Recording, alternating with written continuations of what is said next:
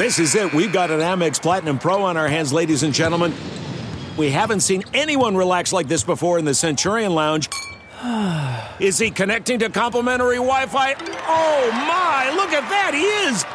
And you will not believe where he's going next. The Amex dedicated card member entrance for the win. Unbelievable. When you get travel perks with Amex Platinum, you're part of the action. That's the powerful backing of American Express. Terms apply. Learn more at americanexpress.com/withAmex. All right, everybody. We have an awesome guest for you for Freebie Friday.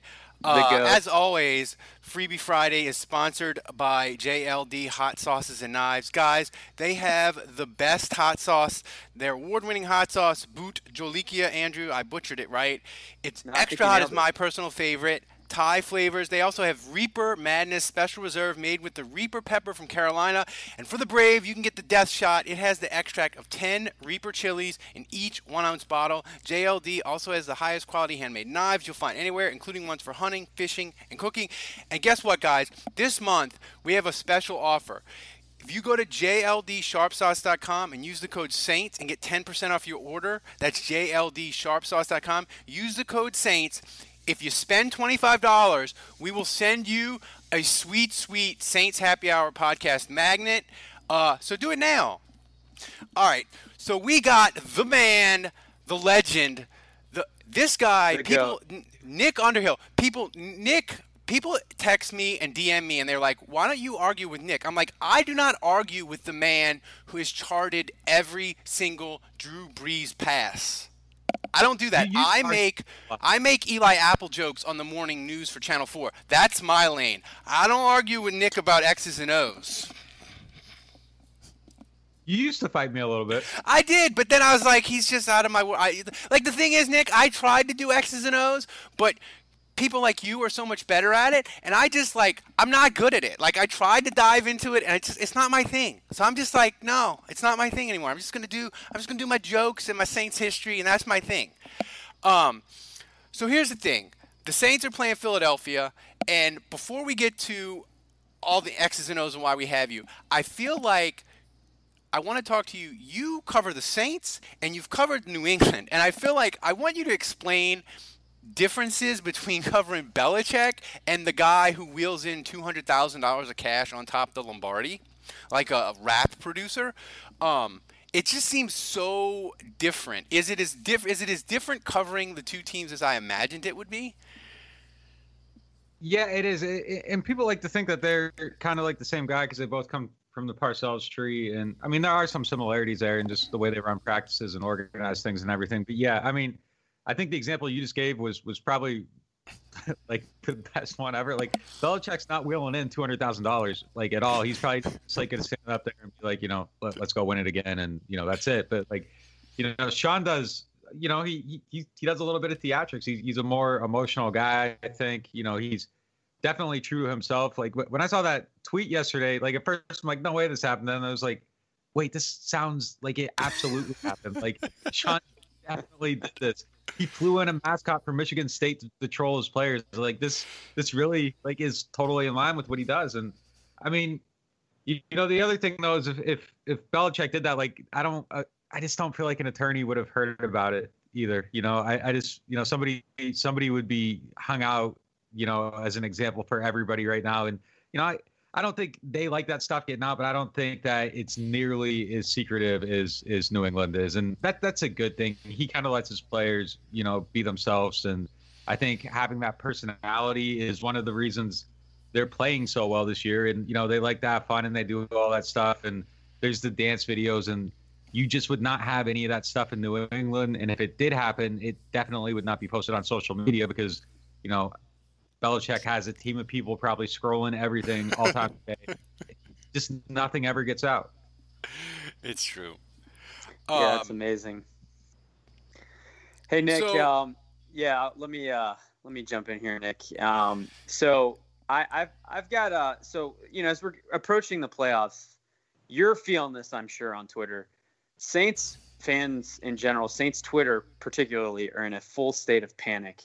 I was hoping that the injury report that came out yesterday, which suggested that everyone's back at practice, although 5 of the 6 top offensive linemen are limited, so we don't really know what that means. I kind of want to ask you, like, as far as a guy being limited at practice, what does that actually mean? Because I think you actually show up at the practices, you see them go through it. Are they, like, off to the side, like just doing side work? Are they doing half of practice, then sitting out the second half? Or are they pretty involved? Like, when you see something like limited, how it's so vague, what does that typically mean? We don't see the whole practice. We see about maybe 20 minutes of it, and it's, stretch, jogging, a little bit of positional work, and then we're out of there. So we don't see the whole practice. We don't see team drills or anything like that. And that's probably kind of where you would see if somebody's actually, working towards playing or not. So it's tough to get a gauge on it. But, when we're out there, we do see them running. Yesterday we saw the offensive line doing a little bit of, one-on-one blocking. And I didn't see anybody sitting out then. But I mean, those aren't live reps. So you could hide something a little bit. But, Bushrod has a hamstring, and you see Bushrod into that injury report yesterday was really weird to me, because it's, a bunch of guys that hadn't practiced in 2 weeks are now limited. And, I'm looking at it like, oh, okay, these guys are on the right track. They're probably getting close to playing, if not, this week, next week. And it seemed like everybody's like, oh, well, they're limited. This is a big deal. And it's like, no, this is probably a really, really good thing. Andrew Speed has a hand injury. You can probably hide that in the playoff game. You probably play through it. Bushrod's running. Armstead, to me, that's the wild card. I feel like if he can get that arm going, he probably will try to play. That's just who he is. I just don't know if he plays, even if you look at it like, oh, okay, he's back. I think you look at it like, okay, he's out there for as long as he can be out there. And whether that's a whole playoff run or 2 quarters, you kind of take what you can get and hope for the best. But I'm looking more at Bushrod just for that safety net, because the drop off from Armstead to Bushrod is one thing. The drop off from Armstead to Will Clapp, who, he's developing, it's a huge drop though. So, I mean, they need that safety net.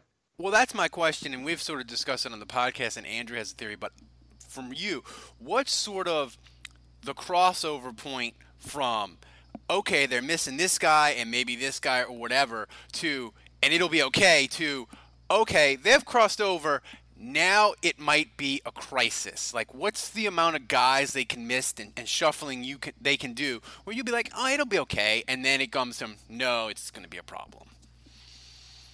I don't know if you hit crisis mode this week against Philadelphia, just because, I think the Saints receivers will be able to get open pretty quickly. So even if you are at, Will Clapp playing the whole game, I think you can get rid of the ball pretty quickly and still be okay. Against Dallas, though, they got the linebackers in the middle of the field. It's not going to be open.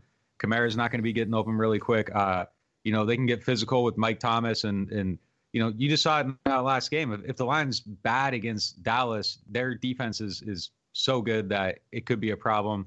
And then, the Rams, you kind of look at who's healthy, but I feel like they could hide it there again. But the spirit of performance is what defines Acura. And now it's electric. Introducing the ZDX, Acura's most powerful SUV yet. Crafted using the same formula that brought them electrified supercars and multiple IMSA championships, the ZDX has track-tested performance that packs an energy all its own. Unlock the energy and order yours at Acura.com. I want to tell you a story. It's a story about a scandal, broken relationships, gossip, rumors, money, corporate rivalry, and a broom. A performance-enhancing broom. My name is John Cullen. I'm a comedian, podcaster, and for 20 years, I was a semi-professional curler. And I want to tell you the story about how a single broom almost imploded the 500-year-old sport of curling. We felt like we were bringing a knife to a gunfight. It's the story of a superstar and his fall from grace. Well, I was being dragged through the mud. It's the story of 2 brother entrepreneurs with a dream. I said, that's great news. It's a story of intrigue. I still don't understand why we want to keep his name secret. The full story has never been told, so I'm going to tell it. Broomgate, how a broom almost killed curling.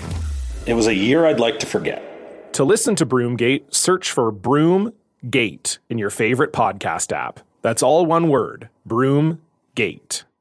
It's just, if the line's healthy, I think Dallas is a really good game for them. You just kind of lean on the trenches, both sides, and you should come out favorably and be able to beat them. But if your line's banged up, now can you score the 24 points that you probably need to score to beat them? I don't know. Nick, we shared some text this week, and I had a tweet earlier this week that kind of touched on this. So I think I know what you're going to say, but I'd like for especially the panicking Saints fans that listen to this to hear it. And my feeling was, the Saints are 13-3. They're the top seed, and yes, Philadelphia is a different team than when they played them last, and they look a lot better. Nick Foles has got it going. They were very fortunate to get out of Chicago, but nonetheless, they get out of there with a win. And now you've got 8 teams left, and every game theoretically is going to be hard. You're going to get everyone's best shot. There's 8 teams left in the league that are theoretically the best 8 left. So by no means is this going to be easy. But when I look at these 2 teams, this is why I personally feel so confident. You look at the Saints, the number 1 seed, 13-3. They're playing at home.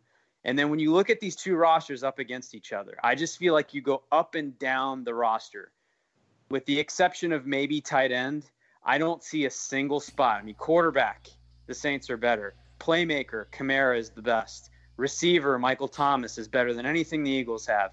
Number 1 corner, Lattimore's better. Linebackers, I give the edge to the Saints. Best pass rusher, Cam Jordan. Best kicking game, Lutz is better than Elliott. So, I go up and down the roster, and I'm strongly on the Saints side. Of a weighted advantage.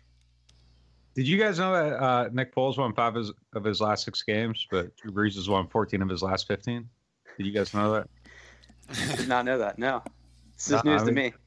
Right? Because the Saints only beat him by 41, so it's just weird to me that there seems to be so much talk about this being a scary game and everything. I just don't see it. It's gonna be a different game. I'm so sick of saying that already because everywhere I talk, but it is gonna be a different game. They aren't gonna win by 41, but they're playing a team they beat by 41, and that team lost their starting quarterback, and that starting quarterback was the MVP last year before he got hurt. And their team is playing better, and there probably is a belief when Nick Foles is in there because they won a Super Bowl with them, and that's a great thing, and it can be a powerful thing that you kind of rally behind. But he's not as good as the other quarterback, so I just think the Saints are, like you said, I just think they're better everywhere, and they should win this game. I feel like pretty easily. I'm going to pick them by 11 points at least when I put in my prediction, and I feel pretty comfortable with that. It could be more, it could be less. It's the playoffs, weird stuff happens, but if they don't kind of handle them, I'm going to be looking at this game a little bit funny, and it's they just killed them the last game. I don't understand why so many people are scared of this team. Is it this weird thing about them going for broke and playing with house money? And I don't really even understand what that means. They're the defending Super Bowl champions. They have a lot to lose. They have their season to lose. So I just don't get it. Well, I have a question for you a really interesting statistic that you guys had on your podcast that I listened to yesterday. But before I get to that, my fear with Nick Foles is being in Houston, and I watched that Texans game, and he lit up the Texans secondary. And granted, it took 474 yards, 4 touchdowns, and Philadelphia still barely won because their secondary can't cover anybody. So that's in the back of my mind. But you brought up an interesting point on you guys' podcast. Nick Foles, he throws to a certain spot on the field all the time. Could you explain that to our listeners and what you found and how it may or may not affect what the Saints want to do? Yeah, I'm still trying to figure out what exactly this means. So I kind of figure out what it means to me. I'm still kind of you got to keep tinkering in the lab. Yeah, but yeah, it's definitely a thing. He likes to throw between 10 and 19 yards to the right side of the field, and it's the split from that area of the field to the left side of the field is drastic. It's 25 attempts to the right side and 5 to the other side. I don't have the numbers in front of me, but it's that split. Well, I might be a couple off the top of my head. It's definitely that big, and he likes to go to the middle of the field and that right side of the field. And it's a thing where he gets the ball out really quickly. I don't think they have him going through deep, complex reads the same way as Wentz. So I think that's one thing that kind of changes with the offense. And my initial theory is that's why that's kind of happening. But, it's definitely a thing. And if they decide to play sides or something, it's just kind of, somebody could kind of just, set your defense up to kind of have a little bit of attention or maybe a Lattimore on that side of the field. And, I think that helps maybe make him a little bit more uncomfortable if you take away that first read and he has to go elsewhere with the ball. But, that's definitely something that's going on with him that you didn't have with Wentz. And, those are the differences. I think Foles is a good quarterback. He's probably better than, maybe even, Dak Prescott or something. But, he's not a top 10 guy. I think Wentz is a top 10 guy. And I think, Foles is probably a top 22 guy, so it's just, he just doesn't scare me. I know he can do some things and they like to get a little bit more creative when he's in there, but he's just not as good of a quarterback. So if you look at what the Steelers did, and that was obviously a great game, very competitive, and the Steelers had some success moving the ball, and the Saints were fortunate to get out of that game with a win. They played well; they deserved to win, I think, but it was hotly contested. When you look at Foles and you look at what the Eagles, I just watched that Bears game, and there was a point in that game where they didn't even bother trying to run the football anymore. It was just clear, like, we're not getting anywhere running the ball. It's not going to work out for us. The Saints, for a long time this year, were number 1 in the NFL against the run. I think they end the year number 2. Do you go into this game, you look at what the Steelers were able to do, and really that's the most recent tape where the Saints actually were trying in a game, and I think that you could actually take something away from what they were doing on film. Do you think Philadelphia goes into this game with a game plan offensively of, like, we're not going to run the football, so we're barely going to even try, and we're going to do the 5 wide, we're going to try to attack. We know we're deep at receiver, so we're going to try to attack the Eli Apples, the PJ Williams. We're going to spread it out, and we're going to try to take advantage of our depth at receiver, and that we're going to see a very skewed pass-to-run ratio. Do you think that's how they kind of approach this game offensively? I do respect that they have been in the run. There's a lot of teams that will just keep running into a brick wall just because they feel like they have to run, and this works off of this run play. And Seattle, I did for like example. Yeah, or the Saints have done it in some games too. It's just they wanted to work some stuff off the run, and they'll do it. And sometimes it works, and sometimes it doesn't. But I like teams where if it's not happening, it's just screw it. We aren't going to run the football, and that's kind of been Philly for a while here. Like they just kind of their running game just kind of fell off, and it's been a little bit weird. As far as the 5 wide stuff, maybe I think that's something that would probably expose any team because a lot of teams just aren't that deep at the defensive back. But if you're forcing them to put Chris Banjo on the field, I guess you're kind of gaining an advantage there a little bit. I don't see it from them. Their offense has actually been kind of shifting towards going more heavy. And, obviously they could come into a game and do something and surprise everybody or just have, a little package of, 9-10 plays with a bunch of receivers. And like you said, they are deep at receiver. So they are one team that could probably do that, and it wouldn't be too much of a stretch for them.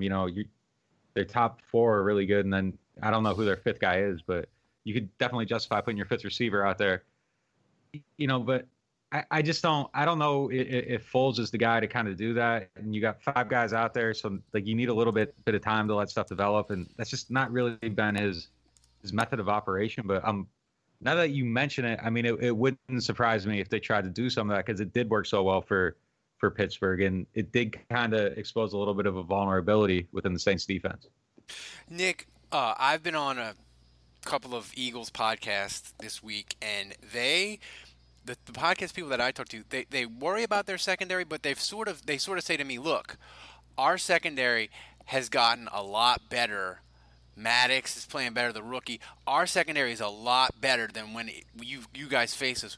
We've been really good the last month. And at first I was like, it's interesting. And then I looked at their schedule the last month, and my theory is their secondary reminds me of like the 2014, 15, 16 Saints. Where remember the Saints would start in a hole, and then they'd get to 5-5, and the defense would look better because they'd play really bad quarterbacks, and would be like, man, it's really turning the corner.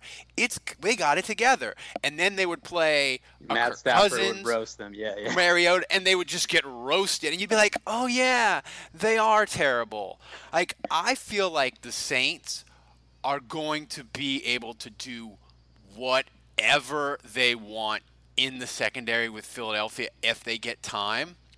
Do you feel that way? And do you feel like there's a guy that's not a big name, maybe it's Ginn or Josh Hill or another guy that's going to have a big game because Philly's going to say, hey, if you want to win, throw it to Tre'Quan Smith or throw it to Josh Hill, go ahead.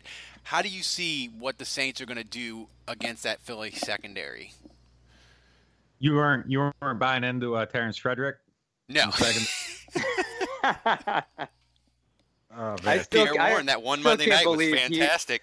I still can't believe he was playing over Stanley Jean-Baptiste. People were so mad when Pierre Warren got caught coming out of training camp.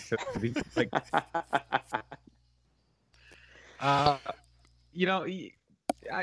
think you have a point. I mean, I think they are playing a little bit better, but that's relatively speaking. They aren't playing better compared to the rest of the league. They're playing better than I think they were playing against the Saints, and I think their plan in that game was really dumb.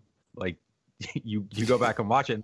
There's plays where they have, there's one play, Tre'Quan Smith, like it's like a 22 or 23 yard crossing route, just comes right across the middle of the field, nobody covered him, and over on the right sideline, Alvin and Mike Thomas are both running vertical routes, and there's 4 defenders, and it's like there was stuff like that happening in that first game that made a bad secondary look worse because they just had a really bad plan, and that was the funny thing.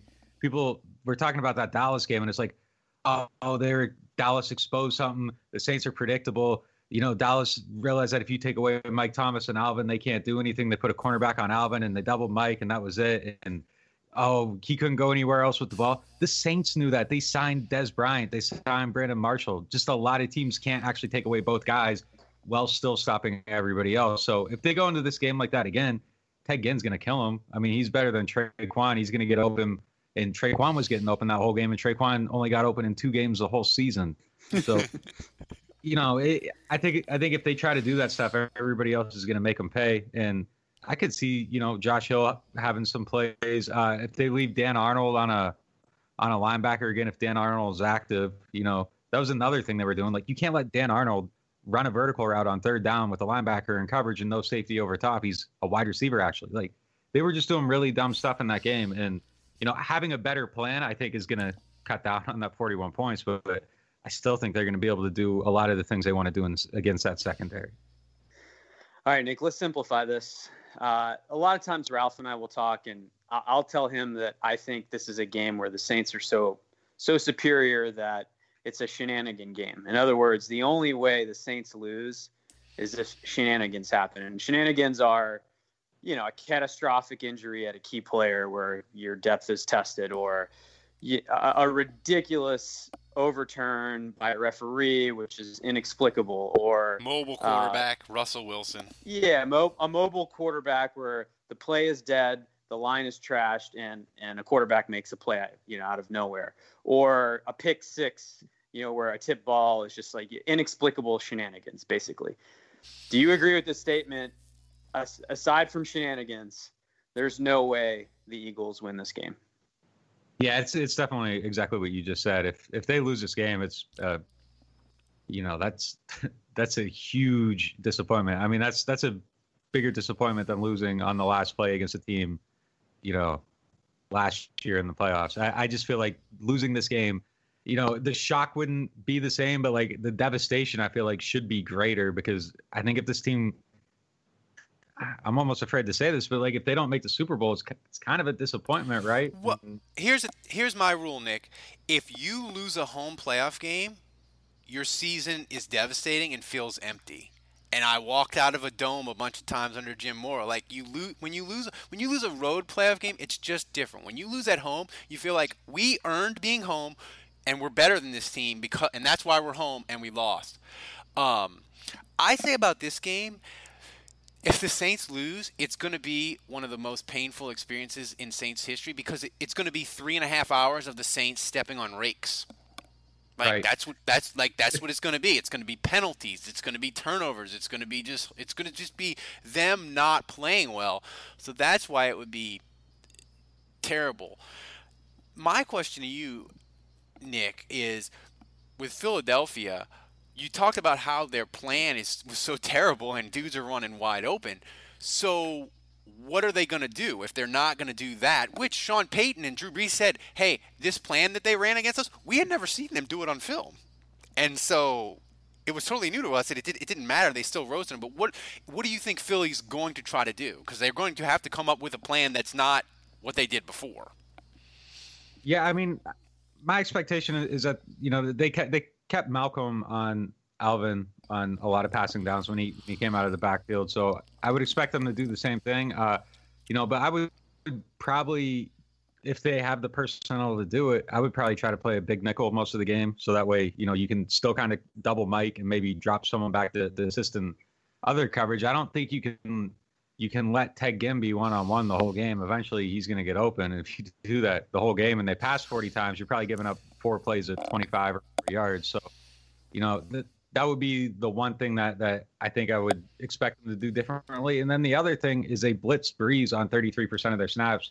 Drew kills the blitz, so probably shouldn't blitz that much again in the rematch.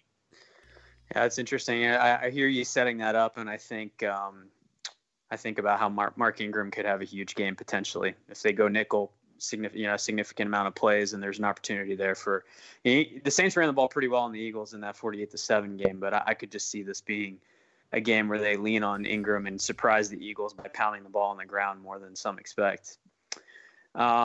Nick, I made the statement earlier in the year when the Saints acquired Teddy Bridgewater that I had a hard time seeing Bridgewater and Brees both on the roster next season. We had Zach Streif on the podcast, and he disagreed with that. And I don't know if that was just wishful thinking or his gut, or if he had inside information where he felt like the Saints had an inside track on bringing Bridgewater back, even if Brees was back next year. Now that we're into the playoffs and further into the season, and I mean, God willing, the offseason doesn't start Sunday for the Saints, but, it's coming, whether it's after the Super Bowl or as soon as this week. Do you, as we get closer, do you have any sense of where things stand with Teddy Bridgewater? Do you see him on the roster with Brees next year? I don't have any sense gathered from reporting or anything. So everything I'm saying is just my thoughts. So I don't want anyone to read too deep into it. I would set the floor probably on Teddy's salary at about an average annual value of 17.5, and I would expect that to be even higher. I think people think he's going to get paid a lot lower, and I just don't see that happening. I think he's going to have a pretty good market, and it's going to cost somebody something to keep him. I think what it's going to come down to for him, does he like the culture here? He sees what he has. If you wait a little bit longer, you're going to be set up for success for probably a very long time, and he's waited quite a while to have that opportunity, but if he goes somewhere else, it's probably not going to be as good. So he's going to have to, weigh that. So does he want to lose another year sitting as a backup, which is at least another year? Because I would assume Drew comes back and he's got a year left on the contract, and then who knows after that. So would there be some assurance that one more year of Drew and then, hey, it's your time, Teddy? Like, if there is he willing to wait? I could see a scenario where he isn't willing to wait, though, because he's already, 3 years without having a chance to play. So then now you're giving up a 4th year. And I know he's fairly young, but, as a competitive guy, you probably believe in yourself to a certain extent that you could start looking at a situation that's probably not very good, but you think, hey, I can go there and I can turn that around because, I'm good at what I do and I can change it. And I want to play and I don't want to wait. So it depends, does he have the foresight to say, hey, I can stay here and compete for titles immediately, or I can go here and if everything goes right and the whole thing's on my back, maybe they turn it around. So it's a tough decision. I could see it either way for him. You would, if you're a Saints fan, you probably hope that he waits around. And also he's a lot better than he played in that game. I think that game was weird and I don't think anybody should put too much stock in it. Line's not out there.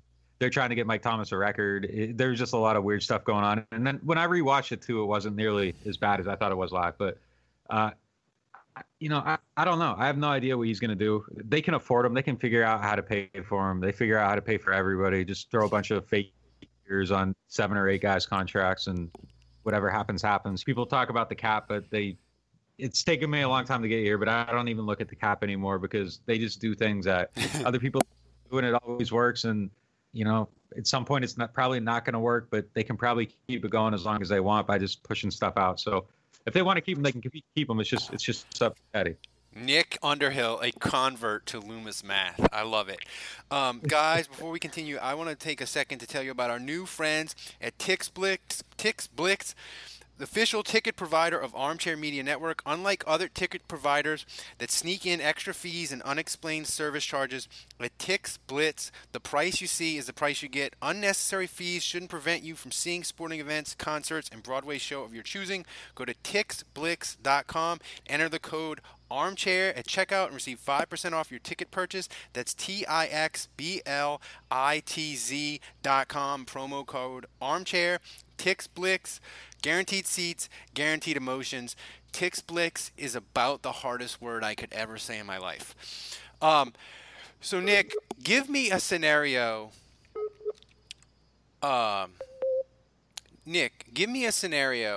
Where things are going badly for the Saints, but it's not a shenanigans game. It's not turnovers. It's not these crazy things. What will you be looking for that Philly's doing well early in the game where you'll be like, oh, that's interesting. That didn't happen in the first game. That could be a problem. Oh, I guess their defense playing well. I don't know. That's not happening. It's a tough one. I just don't. I think the Saints are going to do what they do on defense. So if that were to happen, it would have to be Philly figuring out a way to kind of shut them down and get a lot of pressure and just make things really uncomfortable. And I just have a hard time seeing how that would happen. I just don't see it. I feel like America doesn't believe in the Saints defense. Like the national media, like the people that aren't necessarily analytics people, just like commentators and Stephen A. Smith and all that. I feel like I listen to shows, they don't believe in the Saints defense. They keep talking about Fitzpatrick and what he did to the Saints and all this. Like, am I crazy to believe that, like, and maybe you know this better than me, Nick, because you've been on a bunch of different shows nationally and all that sort of thing, that America they're just like, the Saints defense is not that good. I don't respond to a lot of radio requests, so you guys should feel special, first of all. So I don't talk to a lot of people about the Saints. It's basically my podcast and WWL News, and, like, that's it, and the occasional Seth Dunlap show. So we are special. Thank you, Nick. We appreciate it. So I don't know what people are saying about him. I don't read a lot of stuff about the Saints. I kind of try to, stay in my own lane, and I don't like to get influenced by other things people are saying. So I'm kind of like in this weird bubble. But, the one thing that probably doesn't help is that, I do see that PFF does not like a lot of Saints defensive players, and they tend to get a lot of bad grades. But I don't know. It seems like they're doing decently enough. Nobody's running on them. The pass defense is solid. There's a few letdowns here and there. Eli Apple gets, too many penalties. Marshawn has had a couple bad games, Antonio Brown, Mike Evans. But other than that, it feels pretty steady and solid. And, I don't know. I feel like the defense is pretty good. For a while there, I felt like it was the better of two units, and it still might be. I feel like things started to head back in the right direction against Pittsburgh, but if that's like kind of where the offense resides, then you're kind of looking more at the defense outside of that game. I thought they were really, really good in the second half of the season. So, I don't know. They might not be getting that respect, but they should be. All right. Well, Nick, you've been awesome. Thanks for doing this. I have one last question for you. I think you've done a great job setting this up for us, and I think Saints fans should hopefully feel better after listening to this about this matchup. I feel better. I do too. Nick, what's the one thing that you feel like you'd like to see in this game? And I'm mainly looking for an answer that's something we either haven't seen before or a player improving. But so let's assume that the Saints are going to win this game for the sake of this question. And they're going to play a certain way. They'll either kind of grind it out or they'll win convincingly, whatever.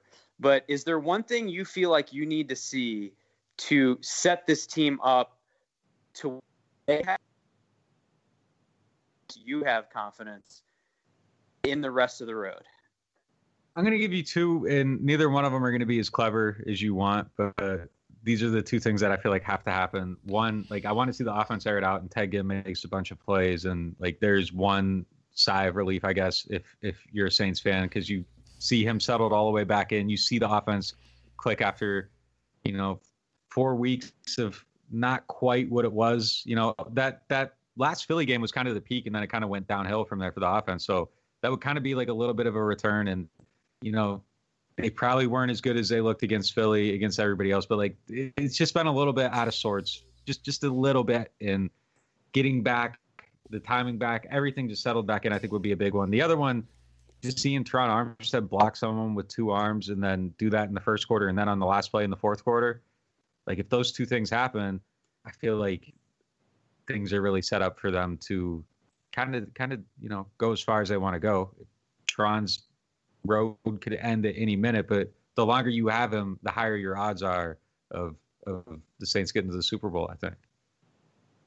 Well, so you gave us your prediction earlier, so that's pretty much it for me. The last thing, I guess, is, you mentioned the bad scenario, the good scenario. Do you feel like this team, their struggles during the year, they didn't have like a losing streak, and they sort of fixed their problems as they won, right? They traded for Eli Apple, and they did that sort of stuff. And, they didn't have a dip where they're like, oh, my God, we've lost 3 in a row, we got to get another corner. It was like, we're winning, but Joe Flacco just drove the length of the field on us. We need another corner, and we need it now. So what's been the overall – you talked about at the beginning the vibe of this team, but how do you feel like it is compared to this time last year when they were heading into Minnesota? See, the thing I think a lot of people forget about last year is at the end of the year, the defense was really kind of like falling apart slowly, and it was kind of just being held together bit by bit. Lattimore had the ankle injury. He wasn't quite Lattimore. I don't feel like there was as much confidence anywhere about that team as there was about this team going into the playoffs. I think this team, the expectation is much, much higher for them to win. You didn't hear stuff about Sean Payton bringing in $250,000 and, putting it on a table and, flexing for everybody and doing all this stuff. So I just think everybody is much more confident. I feel like, they're kind of looking, I don't want to say they're looking down the road, but I feel like the team itself just expects to win a lot more than last year. And I'm not saying they didn't expect to win last year, but, from day one, they've just kind of embraced the expectations, the prove them right banners and all that stuff. They haven't kind of been afraid to talk about the future and what they want to do and where they want to go. And it's, I just feel like the confidence around this team is just tremendously higher. And, going into this game, it's just Sean's been really relaxed. He's been in a great mood all week.